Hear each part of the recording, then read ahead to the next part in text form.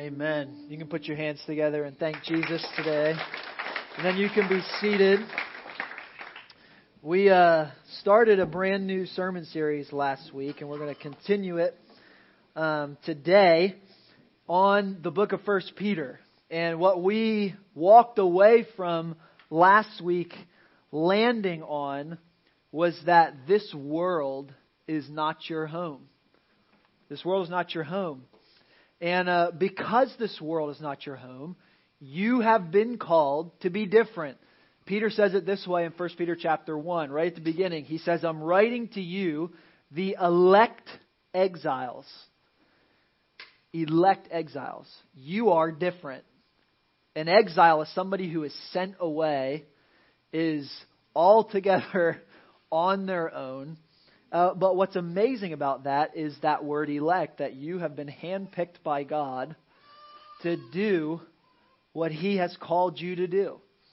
And don't let that get too confusing for you, because He's told you exactly what you are supposed to do. It's often reported that the most frequent question that pastors get is, what is God's will? Thankfully, I'm happy to report that our church has not asked me that question a lot. Amen. All right. Good on you. Because the Scripture is clear. Abundantly clear. From the front to the back. That you're called to be different. That you're called to be salt and light. That you're called to be a fisher of men. That you're called to be holy. And so, last week we learned that Peter was writing to persecuted Christians. Christians who were in intense persecution. And we talked about Nero and the fact that Nero started a fire that burnt up all of Rome, and then he blamed it on Christians so that he could have more fun burning them at the stake and putting them in arenas for sport with wild animals, and just crazy stuff like making them human candles to light his parties. And so if you missed that, you can go online and listen to it from last week to get all those details. But the bottom line is this, is that our culture is increasingly coming to the point where you and I and what we believe is not acceptable in their sight. But how many of you know that we're not worried about what's acceptable in their sight? We're worried about what's acceptable in God's sight. And so there's a huge difference. Yet, why did God call us to be different? Why are we called to be holy, which is what we're going to talk about today. We're talking about different values in an unholy culture. Why? Because what you'll see is that in your difference, people will want what you have. It's an amazing thing. It's so hostile on one hand for you to be so different and believe such different things.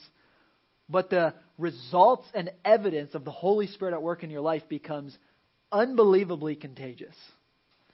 And that's why God's called you to be salt and light. But let's read here in 1 Peter chapter 1 what exactly God is calling you and I to do. Right here in Tampa Heights, Seminole Heights, downtown, when you're driving on 275, how can you be different? You can just not give anybody the finger. That'd be a great start. Especially with your Redeemer sticker on the back of your car. We give them the holiness. Hey, good to see you. Cut you off in the name of Jesus. And we'll see you at church Sunday. By the way, there's stickers over in the basket if you want to represent. I'm just trying to help you be holy. You put that sticker on there. We'd be driving down 275 and we'll be in my car and I've got the sticker on the back and I'll start. Camden can just sense it coming up in me. She'll be like, you got a sticker on your car? I'm like, man, that just made me really holy really fast. And so you should put one on there if you struggle with your driving like I do. And just a little extra protection from the Holy Spirit. But look at 1 Peter chapter 1, verse 13. Here's what the Bible says. Therefore, preparing your minds for action. Is that anybody else's job but yours? You can answer. No. None of you answered. It's not a good sign, folks. What's it say? It says you have to prepare your mind for what? What's it say? Action. Action. So by implication today, if you're not seeing action, it's not because God has moved away. It's not because God hasn't set in front of you a mission. It's not because God's not drawing people to Himself. It's just because you haven't prepared your mind for action. Some of you, as we just dive in right here at the beginning, for many of you, your greatest obstacle to following Christ is going to be your desire to fit in. And I'm preaching at myself because this is a great struggle for you and I. That in our culture, we would look and say, well, if I compromise on that, I will gain influence. Or maybe you're on the opposite side today and be like, we just hold to everything with an iron fist. And nobody knows that you or Jesus love them. And so we're caught in the middle of these two opposite realities of compromise and truth. And we have to ask ourselves, what does it mean to prepare my mind for action? So that I would not have this desire just to fit in, but to actually stand out. Here's what the Bible says. And being sober-minded, set your hope fully on the grace that will be brought to you by your big paycheck. That's not what it says, is it? Can we be honest, though, today, that most of us live that way? We just do. I do. It's hard. I don't get a giant paycheck from here. Don't take that the wrong way.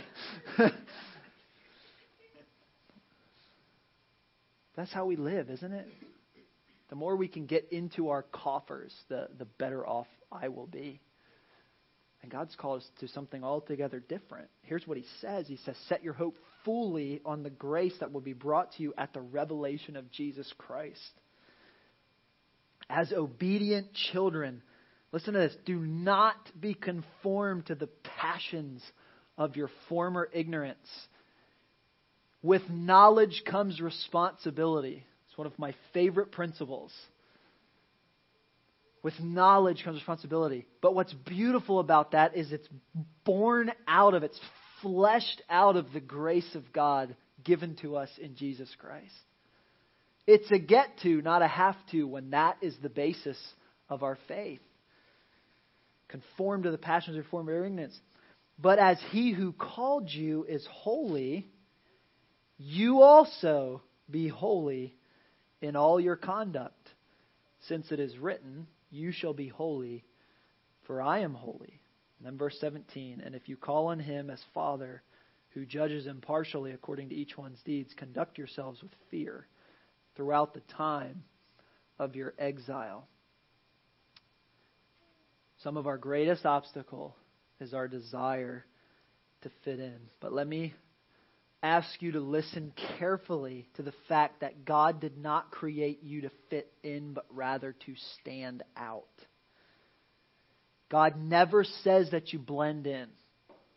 He just never says that. There's not a single verse in the Bible that says be conformed to the world so that you can do stuff. Now I know you're going to push back on me and say, well, what about the verse Paul said where he says, I become all things to all people in order that I might win some? What's that all about? What's that all about? What about Jesus who was a friend of sinners? When they went and became friends of sinners, when Paul walked into the city and became all things to all people, what was he doing? Was he condoning sin? Was he participating in sin? No, he never did any of that. In fact, if that was true, why did they beat him up, stone him, leave him for dead, and multiple times throw him out of the city? He was not blending in. He became all things to all people in order to win them to Christ. What is that? Jesus said it best. Grace and truth. Grace and truth. Jesus modeled it best, right? He comes to person after person and He'll heal their ailment or He'll forgive their sin. And the Pharisees would immediately be like, who is this man that He forgives sin? He was God. And what was wonderful about that is in grace He would forgive them and in grace He would heal them. But it was always followed by Go and sin no more. There's this reality of grace and truth that you and I both live in, even with the Lord, where we need His grace, but we also need His truth. Because you and I are not called to blend in, you're called to be set apart. Think about this, just on a really practical level. Think about the really practical side of this. What's become really normal for so many is brokenness, hurting, stress, divorce, afraid, anxious. You see, I think a lot of times we think the devil comes and says, be a Satanist. And you're like, yeah, I'm going to be a Satanist tomorrow. Like, that never happens to you and I. No, how does the devil come at you? A really stressful week. It's apparently a better strategy in America for him to just give you a lot of work to do. Because then you won't follow Jesus then. You'll be too worried about your stuff. I'm just going to leave that right there for you to think about. Because it's convicting, is it not? Like, I look around this room and I see a lot of people who get stuff done. And that's amazing. But it can also be idolatry. And so, the strategy of the enemy is not to just come to you with a Halloween mask on and say, join my Satanist team. It comes in the normal flows of life where he can take your eyes off of Jesus. What's the Bible say? Fix your eyes on Jesus, the author and perfecter of our faith. To take our eyes off of Jesus and put it down here on all these other things. And when my eyes are off Jesus and on all these other things, I can't even do all these other things well. Because I'm not even being who God's called me to be. And so, we've got to move past that because Jesus said stuff like this. Think about this. Wide is the road that leads to destruction. What road are most people on today? If you find yourself on the street that most people are traveling, if nobody ever thinks you're a little bit different, nobody ever wonders why you do what you do, you might be on the broad road that leads to destruction. And then Jesus said, small is the gate, narrow is the road that leads to life. You're called to be different. You're called to be set apart. If you're perfect today, this message is not for you. It's just not for you. I'll never forget the first time I ever said a bad word. Anybody ever say a bad word? Come on, be honest. You're in church today. Tell the truth and shame the devil. Anybody tell a bad word? I'll never forget the first time I said a bad word. I mean, I've been a Christian. I think I was born a Christian. That's bad theology, but you shouldn't believe that. But, I was just born into a pastor's home. And just that was the way I was raised. And, you just go through these phases where you're like, I want to do something bad. I just want to do something bad. Most people wait till they're like 15. I did it when I was 5. It's like, I want to be bad. And so I did 2 things in the same week that were just atrocious for a 5-year-old. I took you ever see those big red wiffle bats? We used to call them Big Bertha when I was a kid. Those big red wiffle bats. Me and my neighbor friend went to our other neighbor and beat one of his windows in with our wiffle bat. And I was like, I'm bad. I'm a bad boy. And then in our basement that same week, I don't even think I even told my mom this. So Mom, if you're going to watch this later, I apologize ahead of time.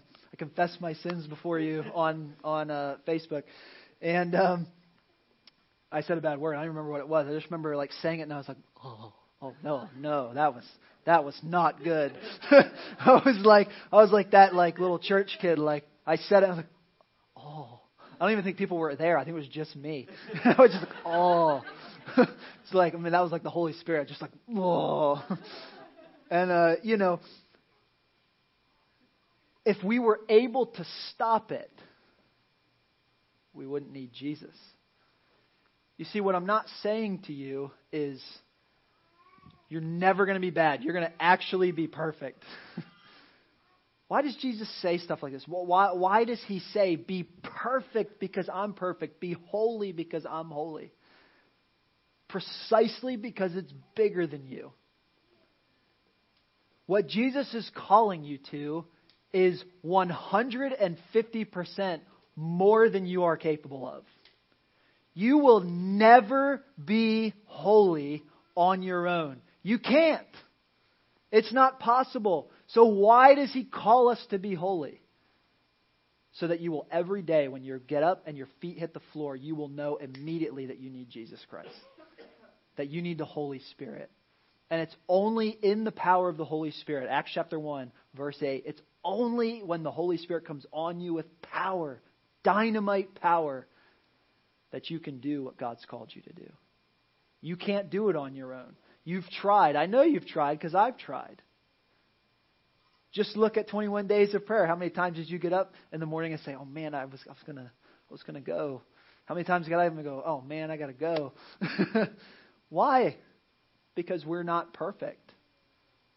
And so, in this call to be holy, in this call to be different, in this call to be an elect exile, you need to know that apart from Christ, John 15:5, you can do nothing. You can do nothing. Because what God's calling us to be is not just to be different on the outside, but to be different on the inside. And there's a huge difference in that. But I want you to think about this. Why does it even matter? Why does it even matter? Because, those of you who are church people, you're going to say things like this, like I sometimes play around with in my head. If God's sovereign, why does it really matter? Why does it really matter? If God is going to draw people to Himself anyway, if John chapter 6 is true and nobody can come to Jesus unless the Father grants it and the Spirit draws, why does it matter? And if my hope is fully on the grace of God, why does it matter? Look at what Peter says again in verses 14, 15, and 16. Let me draw you back to his words here under inspiration of the Holy Spirit. As obedient children, do not be conformed to the passions of your former ignorance. That question is an ignorant question. Not in a negative sense, but in the sense that when you know and have tasted and seen the goodness of God in all that you've been given in Christ, all that you've been forgiven for, all that has been provided for you for eternity, you want to, as an obedient child. My kids, I got 3 kids, and they're all amazing, but they all have these different personalities, and they all rebel in their own way. But what's amazing is that our 5-year-old especially, he's real tender. He's got a real tender heart. And when he does something wrong, the worst part about that for him is not even the consequence. He would just immediately run to me and "Daddy, I'm so sorry." And it's just that's what we're after. That's what we're after. And as an obedient child who loves your Father, who is a perfect Father, it's not like you and I, He's a perfect Father. We come as obedient children. And so he goes on. Verse 15. But as He who called you is holy, you also be holy in all your conduct, since it is written, "You shall be holy, for I am holy." And then listen to this. Verse 17. And if you call on Him as Father, who judges impartially according to each one's deeds, conduct yourselves with fear throughout the time of your exile. There's still consequences for the decisions that you make. Just as He who called you is happy, be happy in all that you do. It's not what it says. It's not what it says. It's wrong. So many people wrongly believe that God's highest calling is your happiness. God's highest calling for you is not your happiness, but your holiness. He's not just after your happiness. I have more conversations with people who don't know Christ about that fact than anything. We start at this place of, but there's some things in the Bible that I don't like. Join the crowd. But we're not God. And we don't know what's best. And to think that we do is ignorant, according to the Bible. To believe that I, in my human finiteness, can understand what the God of the universe understands is ignorant. Is ignorant. And so Peter's calling us back to being people of holiness. Great Reformed Presbyterian theologian R.C. Sproul said it this way: we're justified by our faith. You go to heaven, you get made right with God because of what God does. It has nothing to do with you. But we are rewarded according to our works. Ephesians 2:10, right? Verse 8 and 9, we love that. We talk about that all the time. And it's amazing. By grace you're saved through faith. It's not of your works, lest anyone can boast. It's a gift of God. But then verse 10 says, and you were created in Christ Jesus for good works. How does that even go? It's a beautiful partnership. That Jesus Christ did all for you so that you could live in freedom to do all for Him. The problem with that kind of theology of happiness is that it wrongly empowers personal justification. If it's all about you being happy, what happens when you aren't happy? Then God's bad. Then God did something wrong. What happens when something like Seminole Heights happens? If it's all about people being happy and safe and not holy, what do we think when something like Seminole Heights happens? What do we think when something like Las Vegas happens? What do we think when something like the hurricanes happen? We start to blame God. When in reality, the sheer fact that you and I are breathing is a free gift of grace. You know, the fleshing out of that theology of happiness, you know, we can shake our head at it, but in reality it goes like this: I'm not happy in my marriage, so I'll leave. I want this thing, but I can't afford this thing, but I'm going to get this thing. We live that way, and we'll do whatever we need to get it before we can afford it. I'm dating, and I know I should wait, but we're in love. God understands, so we're going to do what we want to do and eventually get married. When we believe that God wants us to be happy above all else, discomfort, delay, risk, and suffering can't be God's will. The problem with that is the Bible specifically says that all of those things are God's will. Paul told Timothy, proclaim this to your people, that anyone who wants to live a godly life will suffer persecution. Without knowing it, we begin to worship the false gods of comfort, money, pleasure, and stuff. Don't we? Can we just be honest with each other? You say, yes, Pastor. Listen, I'm not up here. I'm not the only one who struggles with that. I know you. Happy God exists to serve me. God does not exist to serve me. We exist to serve Him. He's called us to be holy. The Greek word for holy there is a word called hagios. And it means to be holy, set apart, different, pure. Pure. Some intentional decisions have to be made before temptation comes. Before temptation comes. If you wait for temptation to come and then decide you're going to be holy, you're going to fail. The decision has to be made. Here's who I am. Here's my convictions. Here's what I stand for. And regardless of what comes, this is what we do. And our family, we like to call it, this is what the Coon family does. If you're a Coon, we do this, right? And you have those things for your family. And so, like, there are things that if our kids start to do something, we go, whoa, the Coons don't do that. Why? Because we're set apart. We're the Coon family. We are a thing. And this is what the Coon family does. This is how the Coon family represents the Coons. All right, you ain't going to act like a fool on Thursday night and expect me to stand up for you on Friday night, right? Like, you're going to act like a Coon, all right? And they could easily look at Dad and say, yeah, but you're a Coon too, pal. All right? You should act like a Coon as well. But we got to make decisions ahead of time, don't we? We got to make decisions ahead of time. How do you do that? How do you do that? Because we can't expect to raise children. We can't expect to mentor people. We can't expect to have godly followers if we're not. Right? He says in verse 14, as obedient children, do not be conformed to the passions of your former ignorance. How many of you know you don't just fall into sin, right? You're not just like walking along and be like, oh, I'm a sinner. You're like, it's just natural. It's just in there. Like, we don't trip into temptation. We don't like stumble on, oh, I'm a bad person, right? Like, we're just bad. We have to intentionally work towards holiness. We don't just fall into it. The enemy is never subtle, but always sneaky. Again, it's not this concept that he just calls you to be a Satanist.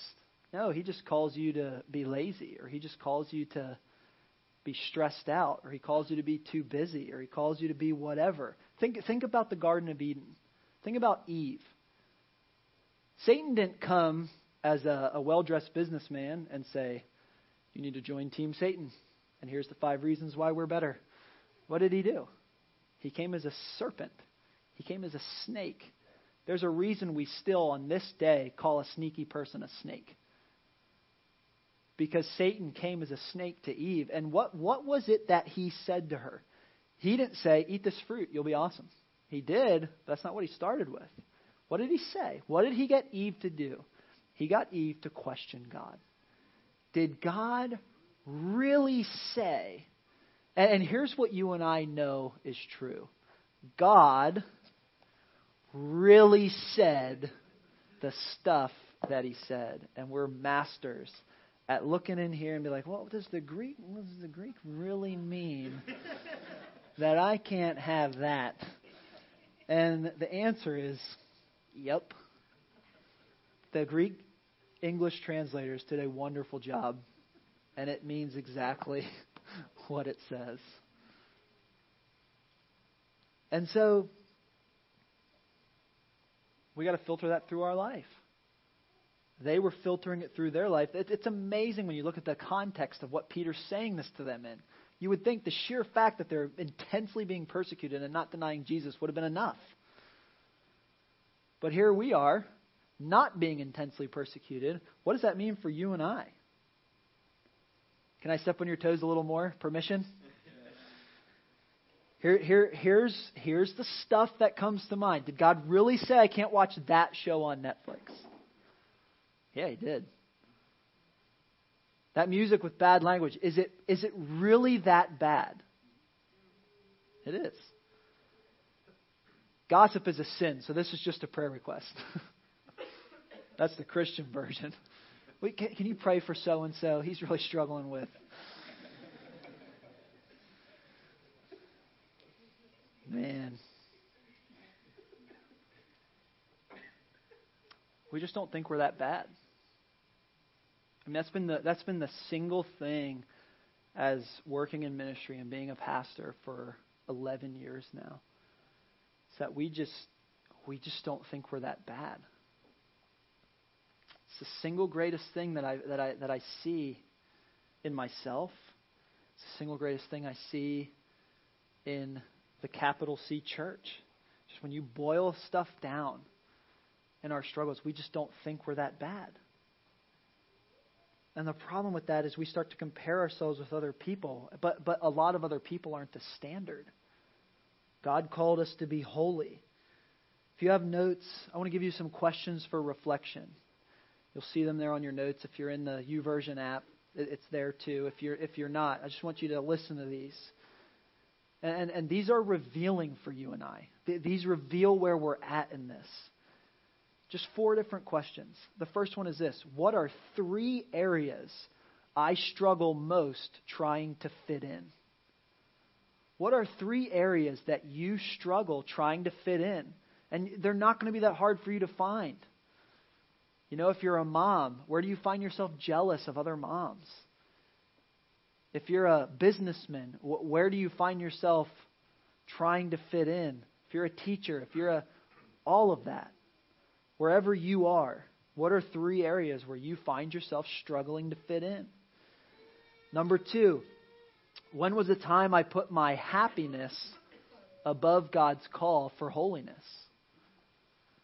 When was the time that I put my happiness above God's call for holiness? Number 3, what are the biggest ways I'm different from the world? We need to be able to answer that question. We need to be able to answer that question. What are the biggest ways I'm different from the world? And then number 4, what is the area that God wants me to be different? He's called you and set you apart and put you where you're at on purpose. What has He called you to do? What has He called you to be different in? Why holy? That's where we started. Why holy? Why does it even matter? Peter answered that because God says, be holy because I'm holy. It's because of who He is and what He's done that I even have the desire to be holy. It's not that I have to. It's that I want to. We want to please the Father. He's been so gracious and He's given us so much. And even if you're here today and you are living in sin and you know you're living in sin, try not to look at anybody specifically here because I don't know. Even if that's you, it's not about behavior modification. What we're talking about is not behavior modification. What we're talking about is spiritual transformation. The answer to your issue of sin is not looking at your sin and saying, stop it, stop it, stop it, stop it, and then getting somebody else in your life that you call an accountability partner to start saying, stop it, stop it, stop it. Sometimes that can be helpful, but that's not going to change you. That's going to change your behavior, but it's not going to change your heart. What you need is Jesus. You need to be transformed into the image of the Son. And Romans chapter 12 tells us that we are renewed by renewing our minds in Christ and not being conformed to the world that we live. So let me give you a takeaway. If you're taking notes, it's down at the bottom. Let me give you a takeaway here. Living holy isn't the path to knowing Christ. You might think that that's wrong, but I want you to listen. Living holy is not the path to knowing Christ. Listen to this. Knowing Christ is the path to living holy. There's a huge difference in those two statements. Most of us, on a day-to-day basis, try to live holy so that we can know Christ better. And it doesn't work. It's why you get frustrated in your spiritual life. We have to work on knowing Christ, and we'll find that we begin to live more holy. That's why Scripture says to set your affection on things above, not on things of the earth. That's when we'll start to see real progress, real change in our spiritual life. You see, you're called to be different. You're called to have very different values in an unholy culture. Holy values. I don't even have to go through what those are. You already know what the 5 biggest things that our culture thinks is wrong with Christianity. I don't even have to go through them. You know what they are. You and I deal with them all the time. It's right there on the front. We don't have to. But it's not about our happiness. It's about our holiness. And so living holy isn't the path to knowing Christ. Knowing Christ is the path to living holy. Amen?